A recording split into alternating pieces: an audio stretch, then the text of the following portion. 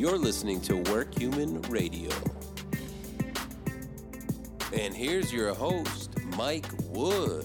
Welcome back to Work Human Radio, pioneered by Global Force. I am your host, Mike Wood. Thank you for joining us. I hope you're having a wonderful week. Just want to remind you that we are just about 2.5 months away from Work Human itself, with over 50 speakers and 8 content tracks. We hope you're going to be there. So visit www.workhuman.com and check out the amazing lineup and all the great content that you will experience. And plus, Work Human Radio is going to be there. We're going to be broadcasting live from the event and streaming it on YouTube. More details to come in the future. One of the speakers that's going to be at Work Human again this year is Rasmus Højgaard. Rasmus is one of our top-rated speakers from past years, and he is really all about mindfulness.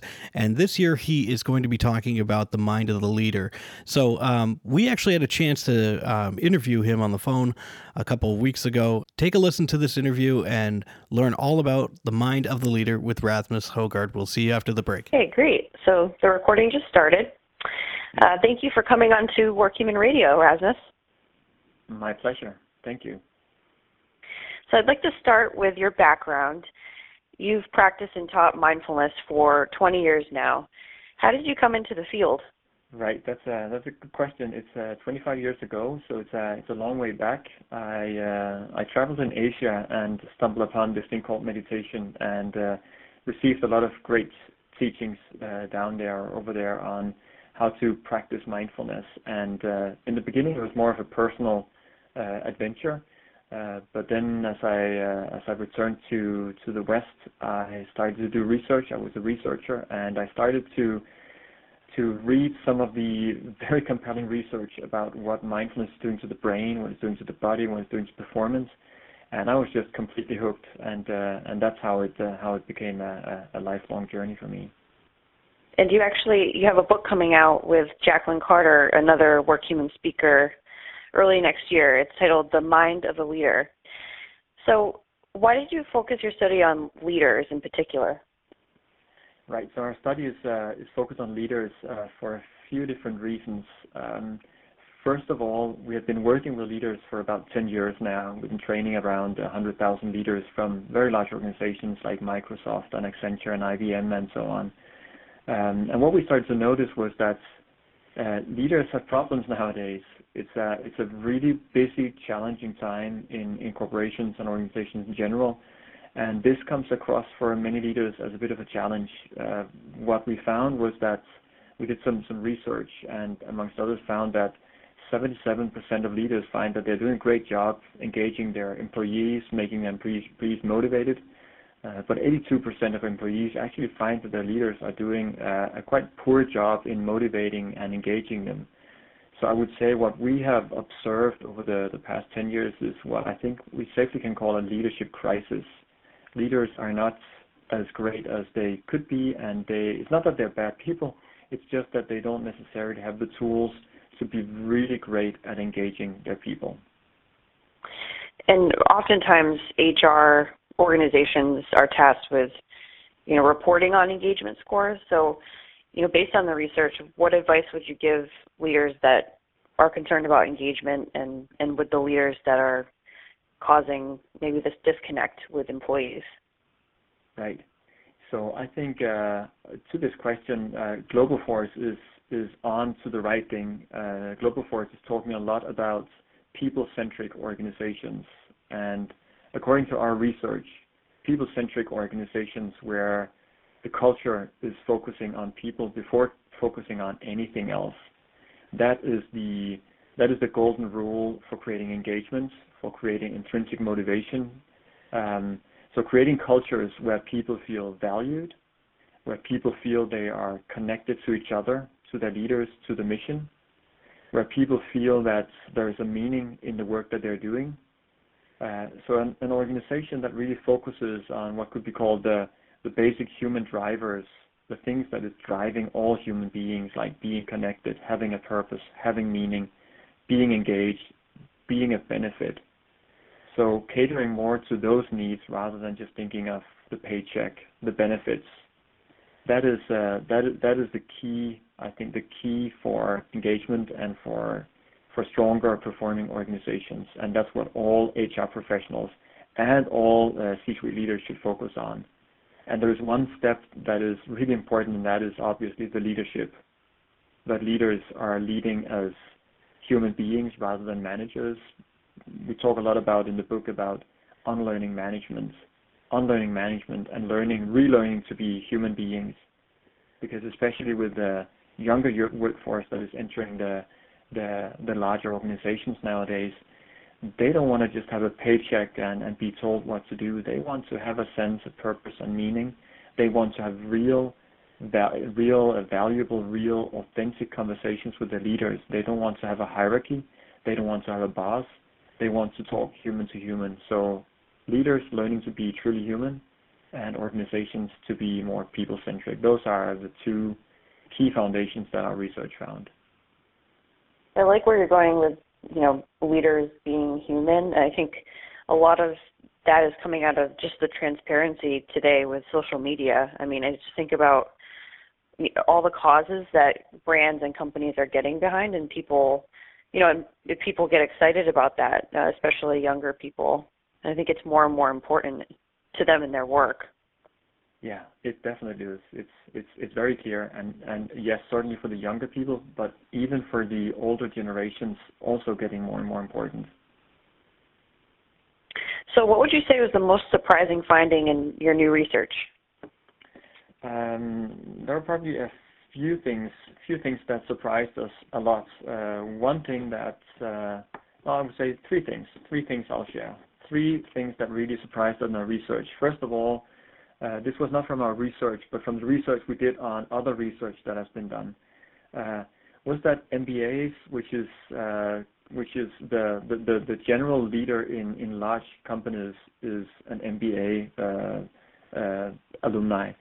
And what researchers found over the past 2 years is actually that MBAs are not necessarily the best leaders of organizations. A study actually finds that consistently leaders or CEOs with MBA backgrounds performed on the company bottom line, performed worse than other categories of educational backgrounds.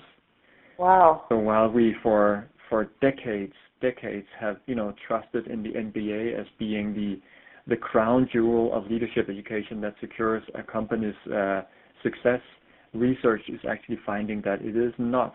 And the reason for that seems to be that when you have an MBA, you've been schooled in a very traditional way of doing business, which is very much focused on spreadsheets and numbers. And while that obviously is very, very important, if you don't have self-awareness and if you don't have awareness of the people and the culture that you're leading, you can't create long-lasting, durable results for any kind of organization. So that was the first surprise, that MBAs is not necessarily a good thing. It is a good thing, but it needs to be complemented with either other people in the C-suite that has more humane, more cultural focus, or HR in general. So that was the first finding. The other thing was, again, not from our research, but from other research that we did research on, is empathy. Empathy is something that for many, many years have been hailed as really important for leadership. And all the work of Dan Goleman and others have found how important empathy is for empathizing with people and thereby creating engagement. But new research that has come out just about a year ago actually finds that empathy is detrimental, or can be detrimental, and in many cases is detrimental for leaders. First of all, because it makes leaders distressed. Basically, if you empathize too much with too many of your people that are having a tough time, it is going to cause you a lot of stress. Secondly, it finds that people that have strong empathy for the people that they're with have less sense of diversity, because with empathy, we tend to choose the people that look like ourselves. We'll hire the people like ourselves. We'll promote the people like ourselves. The more empathy we have, the less diversity we tend to create. Also, empathy can lead to... Yeah, it's very interesting. And also, empathy can lead to poor moral decisions, and empathy can make us very narrow-minded. So there's a lot of new research on this. And I think what is really interesting is what the researchers are finding, that while empathy then not is the greatest thing, what is it that we as leaders should train? And they say conclusively it is compassion. Compassion being different from empathy in the sense that empathy is about taking on the suffering of others, while compassion is about alleviating the suffering of others. So that was another interesting finding, that empathy can be bad for leaders.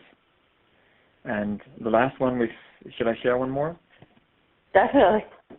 Okay, very good. So another third one would be that selflessness is a really good thing for leaders. And I know you've had Adam Grant at Global Force a number of times, and he'll be there this year again. And Adam Grant has done research into this, and we did a lot of research and interviewed around 250 CEOs to understand the role of selflessness in leadership. And the very conclusive answer is that the more selfless you are, the more space you give for your people, the more space you give for the people that you're leading and your line managers to do what they do best. The bigger ego you have, the bigger a target you are for praise and for blame, the bigger target you are for being criticized. So the bigger ego, the bigger problems, and the smaller ego, so the more selflessness, the more impact. And a lot of research has been looking into this, that leaders should really have a high self-confidence, but with very strong sense of selflessness, having the bigger picture in mind rather than own needs. And I think that has a lot to say about the leadership crisis and some of the leadership challenges that we certainly see in the U.S. These days.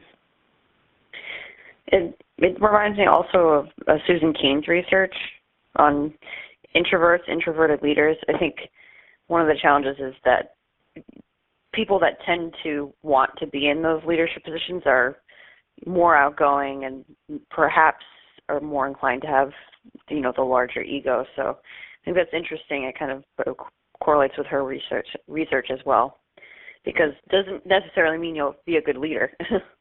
No, absolutely not. So how do great leaders use appreciation and recognition to motivate their people?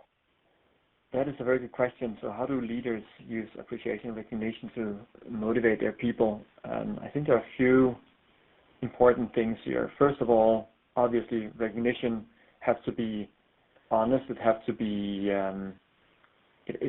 authentic. If it's not, you can't fake it. Everybody will feel if it's fake recognition. Having said that, recognition is obviously really, really important, because as people, that's just inherent in our nature. We want to be of benefit. We want to serve a bigger purpose. We all have it in us. We're good beings, basically. That's the way we're born, and that's the way we live. And if we're recognized for what we do, that means we're recognized for the positive contribution we're doing, and it is feeding a very, very deep longing that we all have. So just from a psychological point of view, giving honest and authentic praise and recognition is extremely important for enhancing people's motivation and people's engagement, and thereby people's performance. And back to the point about selflessness, if we are too full of ourselves, we won't see the contributions of others, and we won't recognize it, we won't appreciate it, we won't praise it. So again, it is very important that we get out of our own way and notice other people much more than we notice our own contributions, so that we can bring recognition front and center of everything that we do, every engagement we have with our people. And playing off of that, taking less a focus on themselves as leaders, their job is really to grow and empower their people. So when it comes to growth and performance, how can leaders get themselves in the right mindset to have more productive conversations with their people? Right. That is a great conversation, a great question, and I think top of mind for many organizations nowadays that are revisiting their whole performance management system, which is these silly annual conversations where you're trying to make your people more productive. I think Accenture was a good example when they, in the summer of 15, basically went out and ditched the entire performance review system and replaced it with something else which they call performance achievement, having ongoing, meaningful conversations with their people rather than an annual review. So then how do you do this? How do you make these conversations productive? And I think there are three things, at least according to our research, and I've touched upon it already, but three things that you as a leader need to have in mind if you want to have good growth conversations with your people. First of all, you need to be present.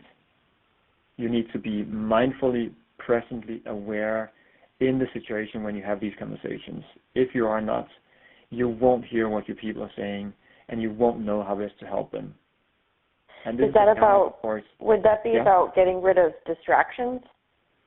Absolutely. So on a practical level, letting the phone stay in your office, closing your computer, so that when you are with other people, you are with other people physically. And then the mental part of it is really shutting down all the mental processes, all the distractions that are going on in your mind. And this requires a lot of focus, a lot of mental discipline. One of the conversations I had with the CEO or the managing director of McKinsey basically said, if I'm not present when I'm with my people, I'm wasting their time and I'm wasting my time. I don't hear what they say and they don't hear what I say. So if I'm not present, we're just all losing out. And I think that's a key thing for having growth conversations with people. You need to be present. You need to be mindful. That's the first thing. Second thing that our research found, as I've talked about, selflessness. You've got to get yourself out of your way. You've got to not think about yourself, what you look like, how you will be benefiting from the conversation, but always have the person in front of you in mind, his or her career. That has to be really clear. And the last thing that we found was compassion. Compassion is basically the intention to be of benefit for the people that we're with. To ask ourselves the question when we go into a conversation, how can I, through this conversation, bring this person to the next level? That is compassion. And compassion is not a soft, fluffy thing of pleasing others. It can be really tough. It can mean giving tough feedback. And many leaders don't do that because they're afraid of hurting the other person's feelings. But tough feedback can actually be done with compassion, and it is a compassionate thing to do because it basically means helping others. So bringing compassion to any conversation so that the people you're leading will know that you have got their back. You are concerned about their interests. When you have that, you will have much stronger loyalty, much stronger commitment, engagement. So I think compassion, selflessness, and mindfulness are the three key qualities that our research found that leaders got to have in the 21st century to be successful. Yeah, I love the idea of, bringing more compassion to the forefront. What does that look like in practice? I mean, is it giving people your time and just really being present? Right. Compassion is definitely giving time and giving presence, but it is much more than that. It is, first of all, it's a mental attitude that you really, deep down inside, you really want to be of benefit for others. So that's an attitude you need to develop. Then you need to manage your work in a way that expresses that intention. John Chambers, the former CEO of Cisco, he had a system whereby he was notified when any of the back then 70,000 people in the organization, when any of them had a severe loss in their family, or when they had an accident. So he was basically notified within 24 hours and would make sure that he would handwrite a letter to those people that would be curious to them wherever they were in the world. Just as a really strong sense of the CEO, even of a large organization, is aware of you. You are not alone. You are taken care of. So those kind of really practical processes that allow compassion to be expressed, not just when you're with people, but also in the culture and the way you operate within the company. That is how you do it.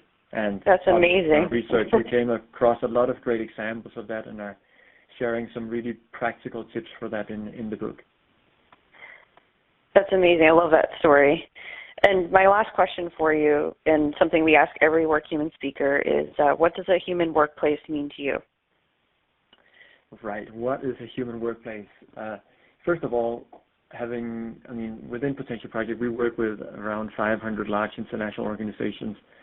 And while I still have to come across an organization that says, we do not want a human organization, we want to be mean and evil, and we just want to squeeze the lemon and get the most out of our people, I just haven't experienced that kind of organizational leadership yet.